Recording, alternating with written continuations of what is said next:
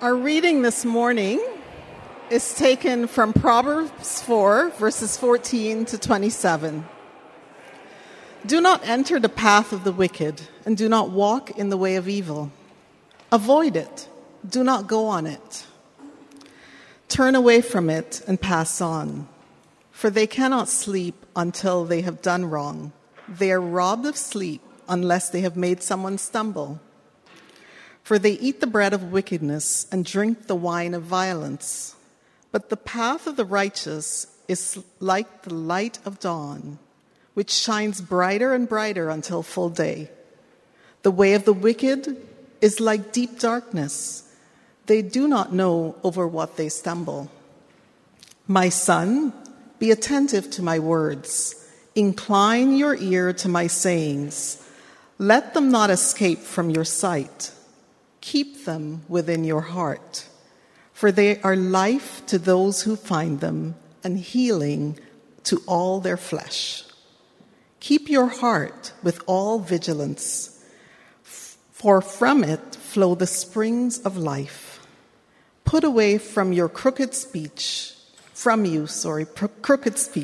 and put devious talk far from you. Let your eyes look directly forwards, and your gaze be straight before you. Ponder the path of your feet, then all your ways will be sure. Do not swerve to the right or to the left. Turn your foot away from evil. This is the word of the Lord. Well, good morning to all, and happy 4th of July to our American brothers and sisters among us. We are continuing this morning our series in the book of Proverbs, and we've been thinking about wisdom. We've been asking this question: what does wisdom look like? What is wisdom? Where do we find it? How do you live by it? And sometimes Proverbs, as we spend time listening to it, sometimes it talks about wisdom like a possession. It's something that you can have, you can find. In one place it says, "The Lord gives wisdom. From his mouth come knowledge and understanding." And so in those kind of passages, wisdom is something you can possess. It's something that you can store up and treasure, like gold and precious stones. In the passage that you just heard read, we're looking at this morning, wisdom is not presented like that. It's presented differently. In our passage this morning, wisdom is the path that you're walking on. It's a path that you can start to walk on. And it is a lifetime of commitment to continue walking on that path and to not deviate. And it's easy, very easy, to walk off the trail. And so we're going to hear in this passage this morning a warning as well, a warning to all those who would desire wisdom, to be wise, to be discerning about the path that they're on. 2 points in the sermon today. The first, stay off the wrong path. And second, stay on the right path. Very simple. First, stay off the wrong path. What you hear is the voice of a father speaking to his child.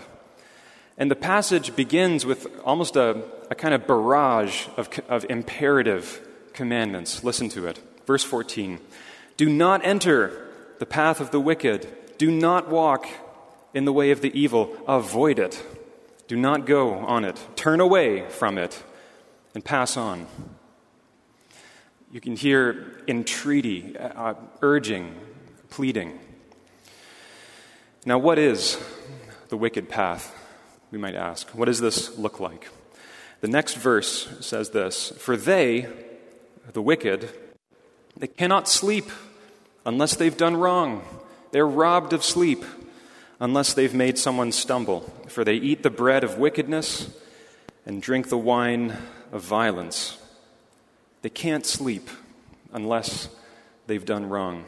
Another translation says this: they are robbed of sleep until they plan evil.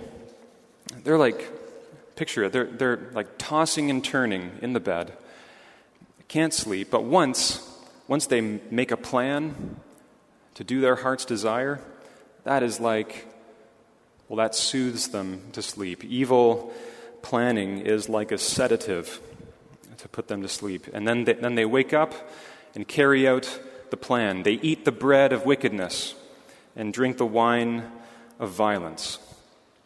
And now I want to ask, who could this possibly be describing? I mean, when I sit with this and think about it, my mental picture is like cartoon bad guys. Like I think about Wile E. Coyote and video game bad guys like Bowser and Wario. This does not sound like real life, does it? Who is the wicked? Who is the wicked in the book of Proverbs? And we can answer that question by looking at other parts of the book of Proverbs. Chapter 2, verses 21 and 22, they say this, listen. The upright will inhabit the land, and those with integrity will remain in it. But the wicked will be cut off from the land, and the treacherous will be rooted out of it. So you hear there's the upright, and they're in the land, and there's the wicked, and they're in the land too for a time, and there's coming a day they'll be cut off. But for now, they're in the land. Now, we are reading the Hebrew Scriptures, and when you hear that word, the land, what it's referring to is the promised land. And who lives in the promised land? It's God's people. It's God's covenant people who receive the law, who inherit the promises, the ones who believe in God, who profess to believe in God. Those are the ones who live in the land. The implication is this: the visible people of God, those who self-identify as belonging to God, they are a mixed people. Among God's people are two groups. One group is committed to the Lord wholeheartedly. The other group is those who honor God with their lips, but their hearts are far from Him. Or to put it another way, they are bent on evil.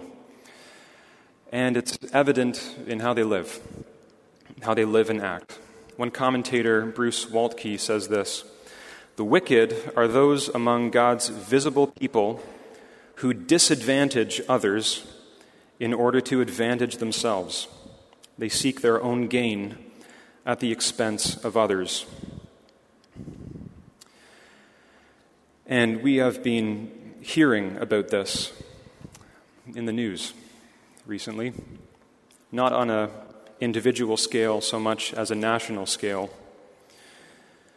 In May this year, the remains of 215 children were found buried near Kamloops Residential School. In June, the remains of 751 children were found near a school in Saskatchewan. On Wednesday, this past week, the day before Canada Day, 182 unmarked graves found near St. Eugene's Mission School in British Columbia.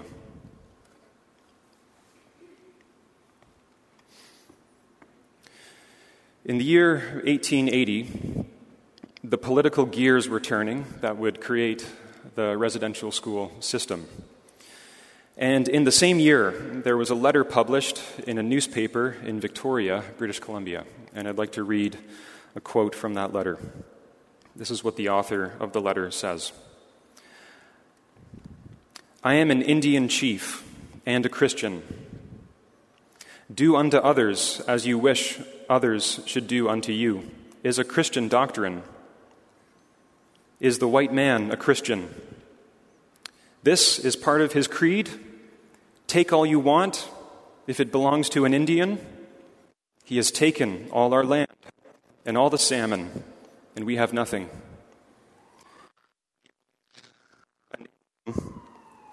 He believes an Indian has a right to live if he can live on nothing at all. Do you hear that question that he's asking? Are these Christians Christians? Do they obey Jesus? Because the ones who deprive his people of land and livelihood, they visit church on Sunday. And there is a profound brokenness in our land today because there have been people in positions of power walking on the path of the wicked, and they've had their way all over the place. In the West, in the prairies, in central Canada, and in the Maritimes. And the legacy stands. We hear many voices say the legacy continues in our day. So what do you do? As an individual, what do you do? And what about us? What do we do as the church? What do we do? What do you do when you read these articles that you've been reading over these past weeks? And to help us to answer or wrestle with that question, I'd like to move to the next section in our passage, but hold that question because we're going to come back to it. The second point is this: stay on the right path. And we're listening to the voice of a father speaking to his child. He's giving advice about walking in the righteous path. And what you find here, what he says about walking, now sounds obvious, but it's important. You walk with your body, okay?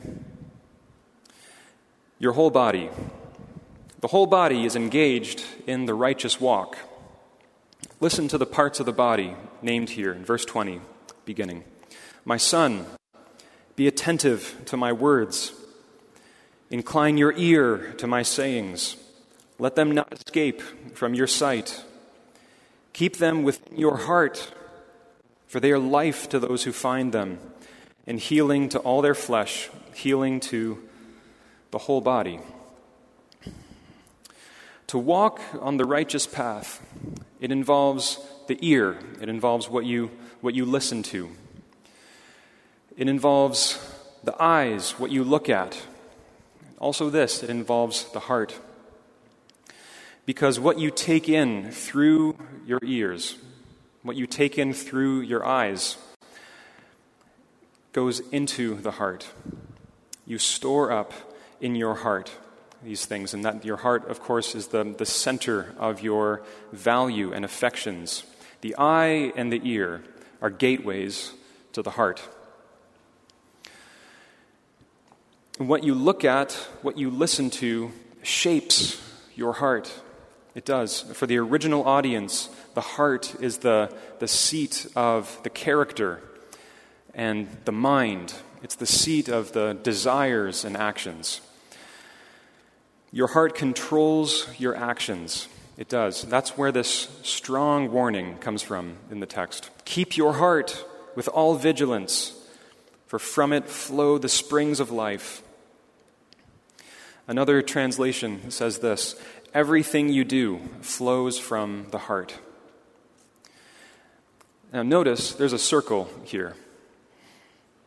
What you listen to, what you look at, shapes your heart. And the shape of your heart controls and directs your actions, including what you look at and what you listen to. There is a circle of influence, and if you're going to be wise, you must understand this circle of influence. You must understand the circle. Why? It's because you live in a world where other people understand this circle very well. And if you don't understand it, then you are vulnerable and liable to be manipulated. The Social Dilemma is the name of a documentary released in 2020 and it features interviews with many former employees and executives and designers from social media platforms, including, of course, all the big ones, Facebook, Google, Twitter, and YouTube.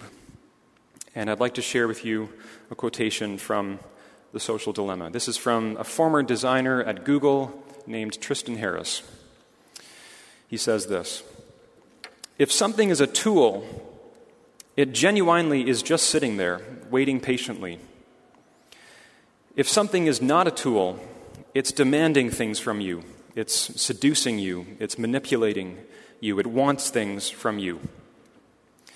And we have moved away from a tools-based technology environment to an addiction and manipulation technology environment. Social media is not a tool waiting to be used. It has its own goals. It has its own means of pursuing them by using your psychology against you." End quote. And what are the goals? What are they? He goes on to describe them. There's the engagement goal. That's keep you coming back, keep you scrolling. There's the growth goal. Make sure that when you come back, you invite your friends with you, because you don't want to miss out. This is really fun. You want to be a part of this. And the engagement goal, the growth goal. And last, there's the monetary goal. While all the above is happening, make sure that we're making as much money as possible from advertising. And I don't need to tell you that they succeed in these goals. Just for example, Facebook last year posted revenue of $86 billion. Now, with all that financial success, what is the cost to society, we might ask? Here's another quote. This one is from Canadian venture capitalist Chamath Palihapitiya. He says this: "We get rewarded in these short-term signals, hearts, likes, thumbs up, and we conflate that with value. We conflate it with truth, and instead, what it is fake, brittle popularity that is short-term and leaves you feeling more vacant and empty than before you did it. It's a vicious cycle." That's it. It's a vicious cycle. It's the circle of influence. And our passage today is the voice of a father. He's warning his child because he knows that it's possible to live as one of God's people and follow temptation right into a vicious cycle and to become enmeshed in a vicious cycle. And that's the temptation for many of us today. You're still a Christian, but you live with constant comparisons in your life, and contentment is foreign to you. Living with discontent, living addicted to a vicious cycle.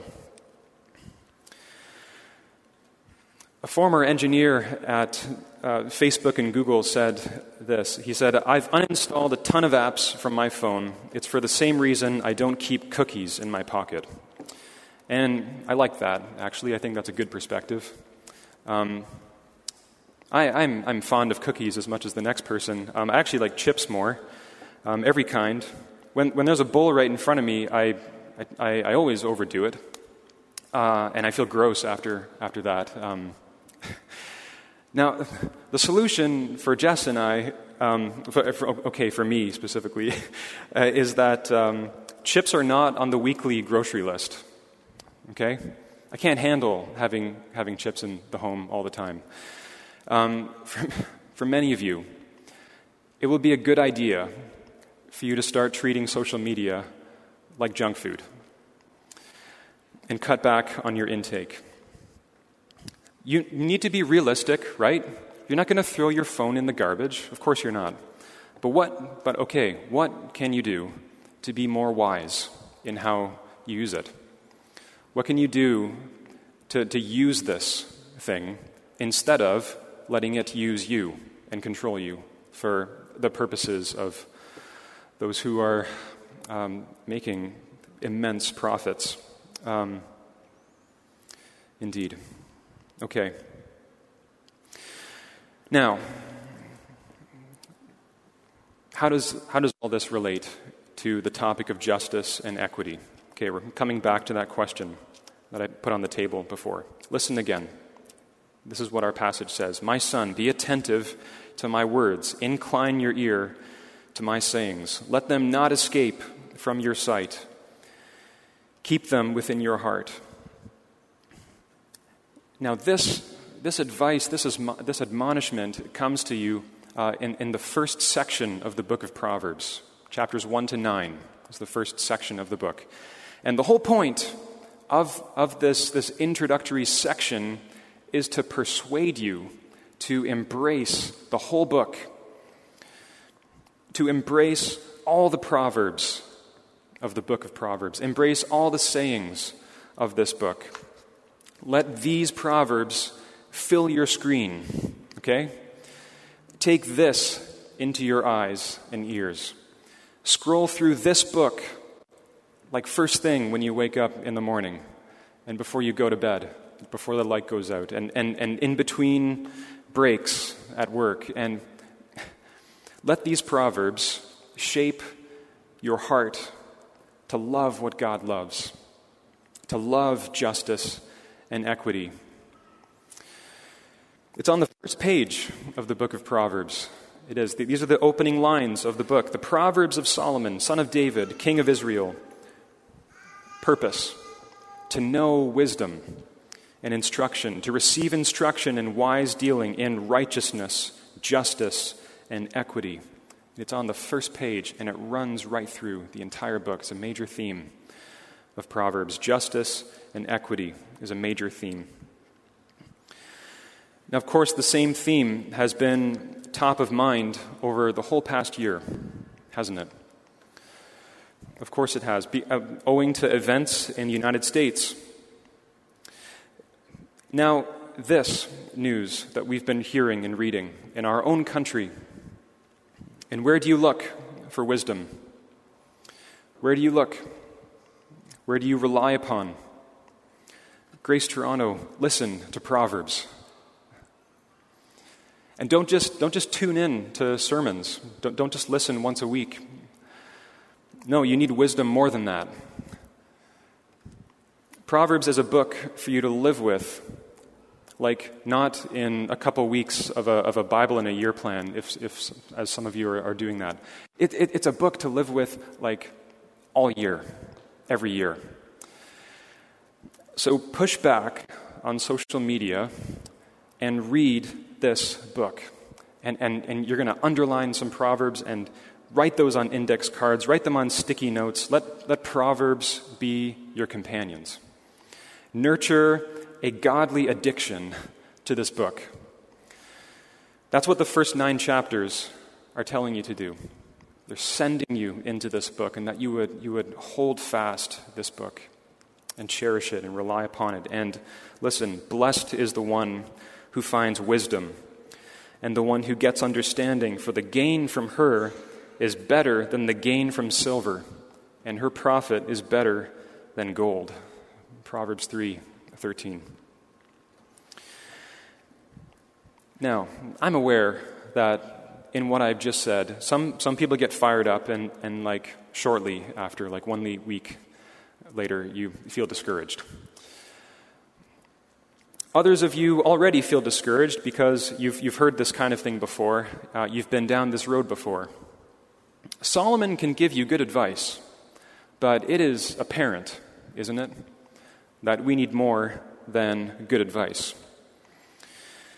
We've been thinking about the heart, and the prophet Jeremiah says this: the heart is deceitful and desperately sick. Who can understand it?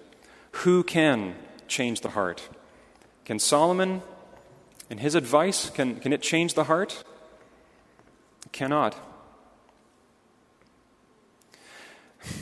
And when you begin to feel a kind of despair of your own ability to change your heart and life, then, my friends, you are ready to hear some very good news. And it's this.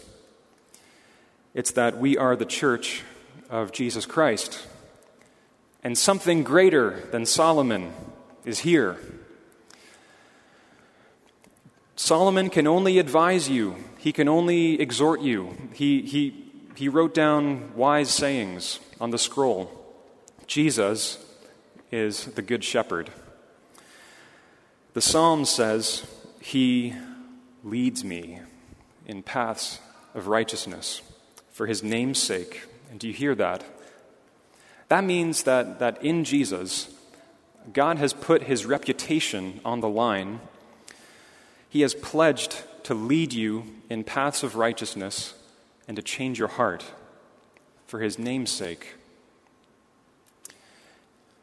And you can believe that God is committed to the honor of His name and His name's sake.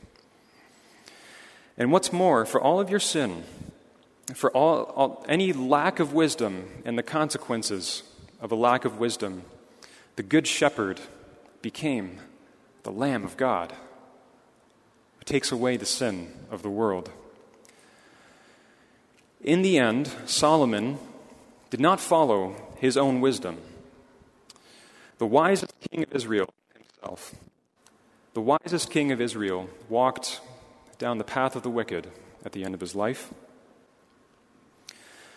But in the end, Jesus Christ, who only ever walked in the path of wisdom and righteousness, walked straight into the punishment for the wicked. The proverb says, the wicked will be cut off from the land, and Jesus Christ was cut off from the land on the cross. All we, like sheep, have gone astray. We've all turned to our own way, and the Lord has laid on Him the iniquity of us all. And in the end, this is what you look at with your eyes. This is what you listen to with your ears. This is what you take into your heart and treasure in your heart. It is Jesus Himself. There are more than 800 proverbs in the book of Proverbs.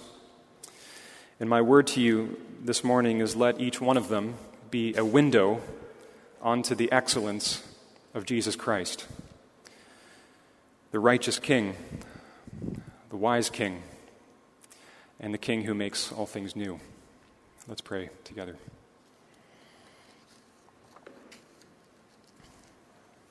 Our Father, we thank you for looking upon us in your mercy. We thank you for gathering us. And we thank you for this mercy that you teach us, that you instruct us, as a father instructs his child. We pray, O God, that we may lay to heart the instruction of your word, wisdom. We pray that we may listen and grow in justice and equity and righteousness and walk on the righteous path. We pray, O Father. We thank you that you are a gracious God, and that for all of our efforts to walk in wisdom, we are yet flawed and sinful. And we thank you, O God, we thank you for taking away our sin in Jesus Christ, our Savior, our King, our only hope in this world, and our only hope for the world. It's in His name we pray. Amen. At this time of our service, we have a few minutes for Q&A, and I'm going to take out my phone and look at a few of the text questions here.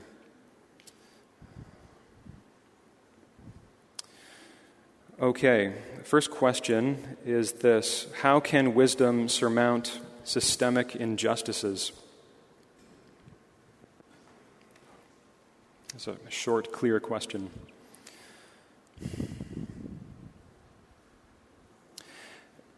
It makes a great deal of difference that human beings live with wisdom. And I think about the quotation that I read from the letter in 1880, and that Indigenous man writing about those who had taken all the land and all the salmon and so forth. And are they Christians? He's asking himself. Now, it would make a great deal of difference in that local history if those who profess to follow Christ lived with wisdom and feared God, and feared God more than pursue greed. And to multiply that spirit across the country, if those from a European background came to this country, came to this land, and lived with a righteous fear of God, that would make a tremendous difference. But this is idle to engage in speculation about past events and imagine scenarios. Okay. But I think the short answer to the question needs to be wisdom cannot surmount systemic injustices in the end. Because why? Because our hope rests on God in the end. Another book of wisdom, Ecclesiastes, asked this question in chapter 1. Or rather, it's a statement. What is crooked cannot be made straight, Ecclesiastes says. This is the gospel hope, though, is that not human beings, but God is the Savior of the world. And we look toward a day that is certainly coming, the gospel says, in which Jesus will come and return, and the righteous King, who looked and saw that there was no justice, prophet Isaiah says, that the righteous King will return and make all things new. And that's where the buck stops. That's where our hope rests. That's where we ultimately, finally look to.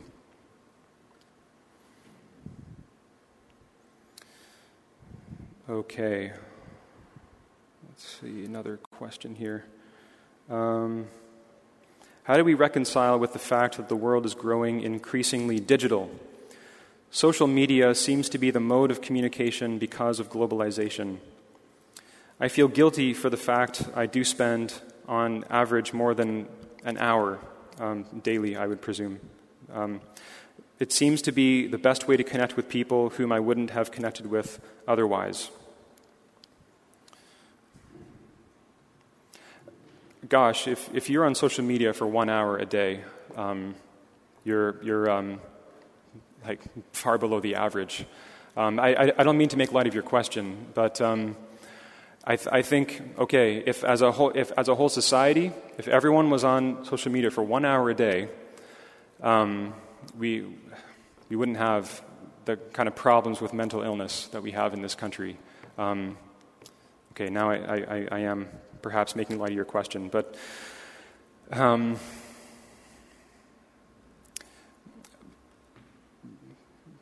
I don't mean, in what I said this morning, I don't mean to disagree with using social media as a communication tool. But I don't think that, broadly speaking, social media serves as simply a communication tool for the vast majority of our culture, of our society. Again, that quote from Tristan Harris comes to my mind. A tool that is just a tool, like a hammer, is just sitting there. And you pick it up and you put it down. You don't have this kind of craving to always take out your hammer and look at it. And when you're in between breaks and when you're in the bathroom, for goodness sake, you're looking at your hammer all the time. No, that's not right. Is social media just a tool of communication? No, it's not. No, it's not. And that's what I'm trying to push back against. And that's we need to hear. I think we need to hear that. I need to hear that. And it would be for the good of the church that we might push back against things that control us and seek to control us, not for our blessing and benefit, but for the bottom line of Silicon Valley. Yeah, that's what I want to say, and I'm thankful for the chance to clarify my intention there. You say to have a godly addiction is wisdom. Isn't that just a kind of workaholism?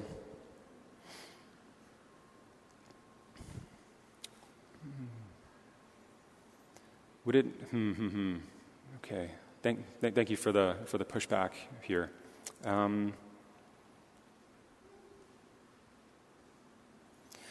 It seems to me that living in the gospel, part of living in the gospel, is that more and more you might nurture a addiction. I'll use that word to Jesus Christ.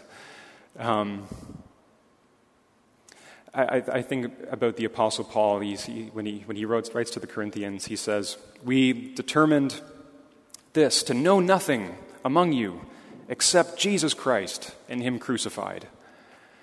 And you read his letters, and this is a man who is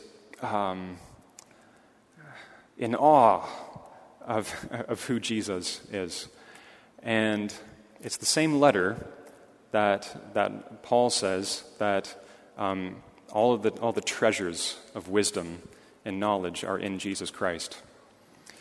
To use a different word from addiction, we could use the word worship. You are made as a human being. You're made to be a worshiper. You are. And you are certainly going to worship something. And that can either be your Creator and your God as revealed in Jesus Christ, which is for your blessing and flourishing. He will only enrich your life as you worship, as you center your life on Him, as you wrap your life around Him.